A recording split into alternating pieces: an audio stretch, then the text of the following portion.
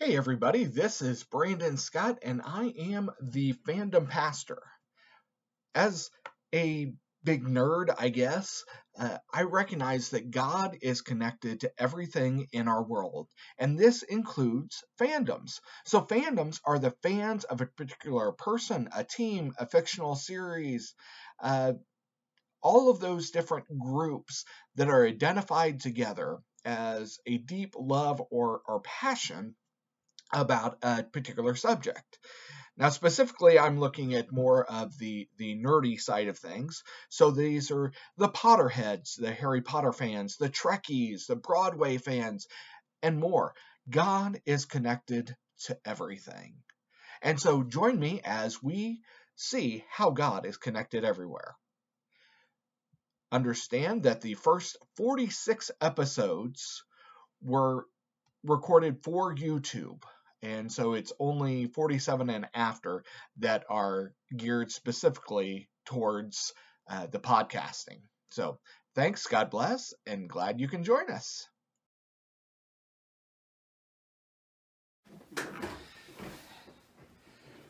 Hey everybody, this is Brandon Scott with the next episode of the Fandom Pastor. So I wanted to go over again what the Fandom Pastor is all about. So a fandom is any group of people who are especially passionate or in love with a particular idea, product, whatever it may be.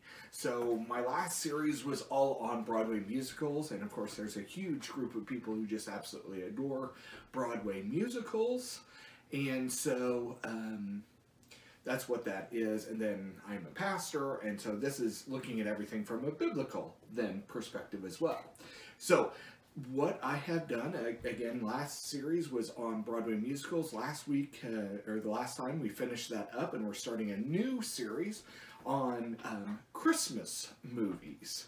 And this first one is kind of a fun one because it's between Christmas and Halloween, which we just had not too long ago. This is one of my favorite movies. I absolutely love this one. If you guessed the clue from last week, it is The Nightmare Before Christmas. Nightmare Before Christmas is stop motion animation. Well, it's not animation, but it's stop motion. And so what it is the figures will be moved a minuscule amount. There'll be a picture taken. They'll be moved again. And it's a very painstaking process. It's a lot of work, and it shows you just how much commitment the people who did the film were into it. So the idea for Nightmare Before Christmas, if you don't know, came from when Tim Burton was actually walking past this store window, and they were changing the display, and they were changing this display from Halloween to Christmas. And so there was kind of this mixture of the joyful, happy, bright Christmas with the dark, macabre kind of ideas of Halloween, and they were mixed together. And this grew into Tim Burton's mind, and he actually wrote a poem on The Nightmare Before Christmas before eventually coming out with the movie itself. So it's kind of an interesting story of how this came about and everything. And again, I love the movie. I think it's great. I love the story, the characters. In fact, on Disney Plus, my little profile picture is Jack Skellington, who's the main character in this whole thing. So I love Nightmare Before Christmas. So the thing is, all of us are created to fill a special purpose and a place in God's kingdom, in His whole plan, His design for everything. Each of us have a different space, different place, different space. And here's the thing, I don't know what yours is. And to be perfectly honest, I don't know what mine's going to be, in the future. Next week, next month, next year, 10 years, I don't know for sure where I'm going to be, but I know that God has some place for us each. And that's really between you and God, for each of us individually and God. And if you seek His heart and His direction, you'll eventually get there. And sometimes it's a process. Sometimes it can take a long time. But I know, for example, what God does have a plan. He does have an idea, a place for each one of us. And I know I've talked about being special before, but it seems like a lot of people need to be reminded of this again and again and again. And being special doesn't mean that you're going to be on TV. It doesn't mean that when you die that flags are going to be flown at half-mast. It doesn't mean anything like that, but it does mean that you're special for something. There's a particular job that God is calling you to do, to be a part of. So in the story of Nightmare Before Christmas, the main character, Jack Skellington, who is a skeleton type creature. You've probably seen him in the black and white striped suit and everything. You see, Jack's trouble is a lot like the trouble that I had a few years ago. You see, like Jack, I was really good at what I was doing. You see, Jack is what was called the Pumpkin King, and the main man. I mean, he was it for Halloween. And he was really good at making Halloween great. In fact, there's a song where Jack is talking about, this is what I can do, and this is what I can, everything that I've done before, and later on the different characters talk about, oh, how wonderful Jack is, and how amazing he is, and how he can do everything. But, in fact, at the beginning of the movie, it points out, one of the characters says that this year's Halloween was even better than last year's. And Jack, see, isn't suffering from being a loser. He's too much of a success in his mind. And like Jack, in Nightmare Before Christmas, and then a few years ago, or a year or so ago, we get bored. We thought there has to be something more. This longing for more, this idea is actually kind of a common theme in Disney and different kind of ideas in different movies. For me, I wondered if what I was doing even mattered anymore. I had been there, done that. I was kind of going through the motions, and the question was, what was there left for me to do? For me, it was looking into ministry. I'd been doing children's and youth ministry for 20-some years, and I thought, well, I love what I'm doing. I love the kids. I love being so involved in it, but there was nothing new. It was the same things over and over and over again. And so Jack actually talks about, in one of his songs, the Pumpkin King, he's grown so tired of the sounds of screams. He's bored. He keeps getting the same reaction, the same idea over and over again. He feels like he's kind of lost his purpose. And he sings about it in Jack's Lament is the name of the song, and I'll link that below here. But what happens is Jack goes for a walk. He goes for a walk with his ghost dog Zero, and he just wanders. Doesn't really pay attention to his environment, where he is, where he's going, or anything like that. And he comes into this grove of trees, and each of the trees has different symbols on it. So there's a Easter bunny, it's an Easter egg door, there's a Thanksgiving turkey door, and there's a Christmas tree door. And this leads him to Christmas Town. And he opens the door, he goes in, and you probably heard the song, What's This? And he sings this song, and he's like, wow, what is this? This is wonderful, this is so different, this is it's just so cool. He's just so excited. And it's something wonderful, it's something new. He loves the way it makes him feel. And so this new feeling kind of awakens him. It awakens his creative juices and his feeling of purpose. And it starts inspiring him. And he decides that this year, he should be in charge of Christmas. So he puts the citizens of Halloween Town to work, creating what he thinks will be a merry and jolly Christmas. And you see all these different characters of Halloween Town. It's kind of fun to see all of them and how they respond to what Christmas is. And of course, their perspective of Christmas and of everything is, well, it's supposed to be scary, right? And of course, that's not Jack's perspective, but that's what he kind of presents to the Halloween Town citizens, because he knows that's how he's going to get them excited about what he wants to do.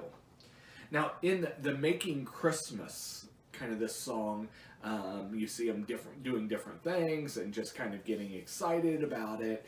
And so we watch all of these residents. They're busy working on creating gifts for Christmas. And again, they see like the Christmas toys, maybe, but then they put their own like kind of dark, twisted, macabre kind of spin on it all. And every single gift is this scary and gross and disgusting, but they're doing their best to make what they think will be this wonderful Christmas. Now, as you can guess, this all goes wrong. The toys end up attacking the children. Christmas wreaths try to strangle this old lady. I'm not laughing about that, but just the fact that how twisted and weird Christmas gets, because the citizens of Halloween Town don't really get it. And so the police actually end up being on the lookout for this guy dressed up as Santa Claus, and the military gets involved, and Jack is eventually shot down by missiles. And Jack, before this, he's like, oh wow, I've done this great thing for Christmas, and I've made it so everybody loves Christmas again, and I'm having so much fun. And what happens is he completely missed the point. Now eventually Jack does come to his senses, and he sings that all I ever wanted was to bring them something great. And he really did his best, and it awakened something in him that he hadn't felt in his life for a long time. And he sings, I, Jack, am the Pumpkin King. That's right, I am the Pumpkin King. And so he gets so excited about coming back to Halloween, and he's like, and I even have some new ideas from this, even though it was a horrible situation, I got some great ideas for next year. And so he gets really excited. You see, Jack, like me, had forgotten who he was. He hadn't discovered who he was meant to be so that he could make a difference. So why was Jack's version of Christmas so messed up? Was it because he tried to kind of make it evil and dark and macabre? No. Jack and the rest of the people of Halloween Town could not make Christmas merry and jolly, because that's not what they were created to do. That was not their purpose. Their purpose in life was to scare people. And that's what Jack was created to do. So when Jack finally comes to this realization that that is who he is, I think it's safe to say that he's now going to fully devote himself back to the idea of Halloween. And it took him a little bit, but he kind of got this small part of himself woken back up again into a realization again that this is what I've been created to do. His purpose was to make Halloween great. You and me, we're in the same place as Jack Skellington sometimes. Until we know what we're created to do, we'll never be able to fulfill our purpose, truly fulfill it. We may have already discovered who we're meant to be, but think, that's not important enough or interesting enough, or I've done it for so long that I'm bored. And like I said, I'm the same way. And it took me a little bit. I did go back to really getting passionate about youth ministry, but then I got offered a position at my new church in Radnor United Methodist, just outside Delphi, Indiana. And because it wasn't because I needed something new, I was maybe not paying attention to what God was calling me to do. I thought that youth ministry was all I was going to be, which is fine. There are some people that youth ministry is their thing, and that's what they're going to be the rest of their life. They're going to be phenomenal at it, and that's great. But my problem was I wasn't always listening to God. I was going through the motions and wasn't paying attention and wasn't looking at new ways to revitalize things. You know, I had new kids coming in all the time, and so I could kind of maybe not stretch myself because I didn't have to. These kids didn't know any different. And so it was me growing myself. Until we know what we're created to do, we'll never be able to do it. So I want you to remember Jack Skellington. Discover who you are meant to be so you can make the difference only you can make. Don't try to be what you're not. Be who you're created to be. Now, I know most of you won't be surprised by the scripture I chose to use here, but I'm going to read it anyways. This is Romans. It says, "For as in one body we have many members, and the members do not all have the same function. So we, though many, are one body in Christ, and individually members one of another, having gifts that differ according to the grace given to us. Let us use them. If prophecy, in proportion to our faith. If service, in our serving. The one who teaches, in his teaching. The one who exhorts, in his exhortation. The one who contributes, in generosity. The one who leads, with zeal. The one who does acts of mercy, with cheerfulness." And what's interesting is sometimes people look at the gifts that are listed in Scripture and be like, well, I don't have any of those gifts, or I'm not called to be that. Fine. That's okay.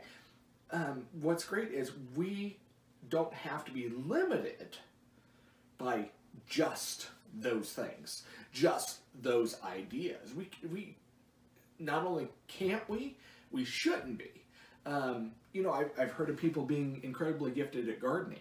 And so what they would do is they would garden, and maybe people would stop by and they would talk, or maybe their gift of gardening was they produced vegetables and fruits and stuff, and they give it out to people. And as they gave it out, that was their way of doing things. And that's a spiritual gift. I can totally consider that a spiritual gift.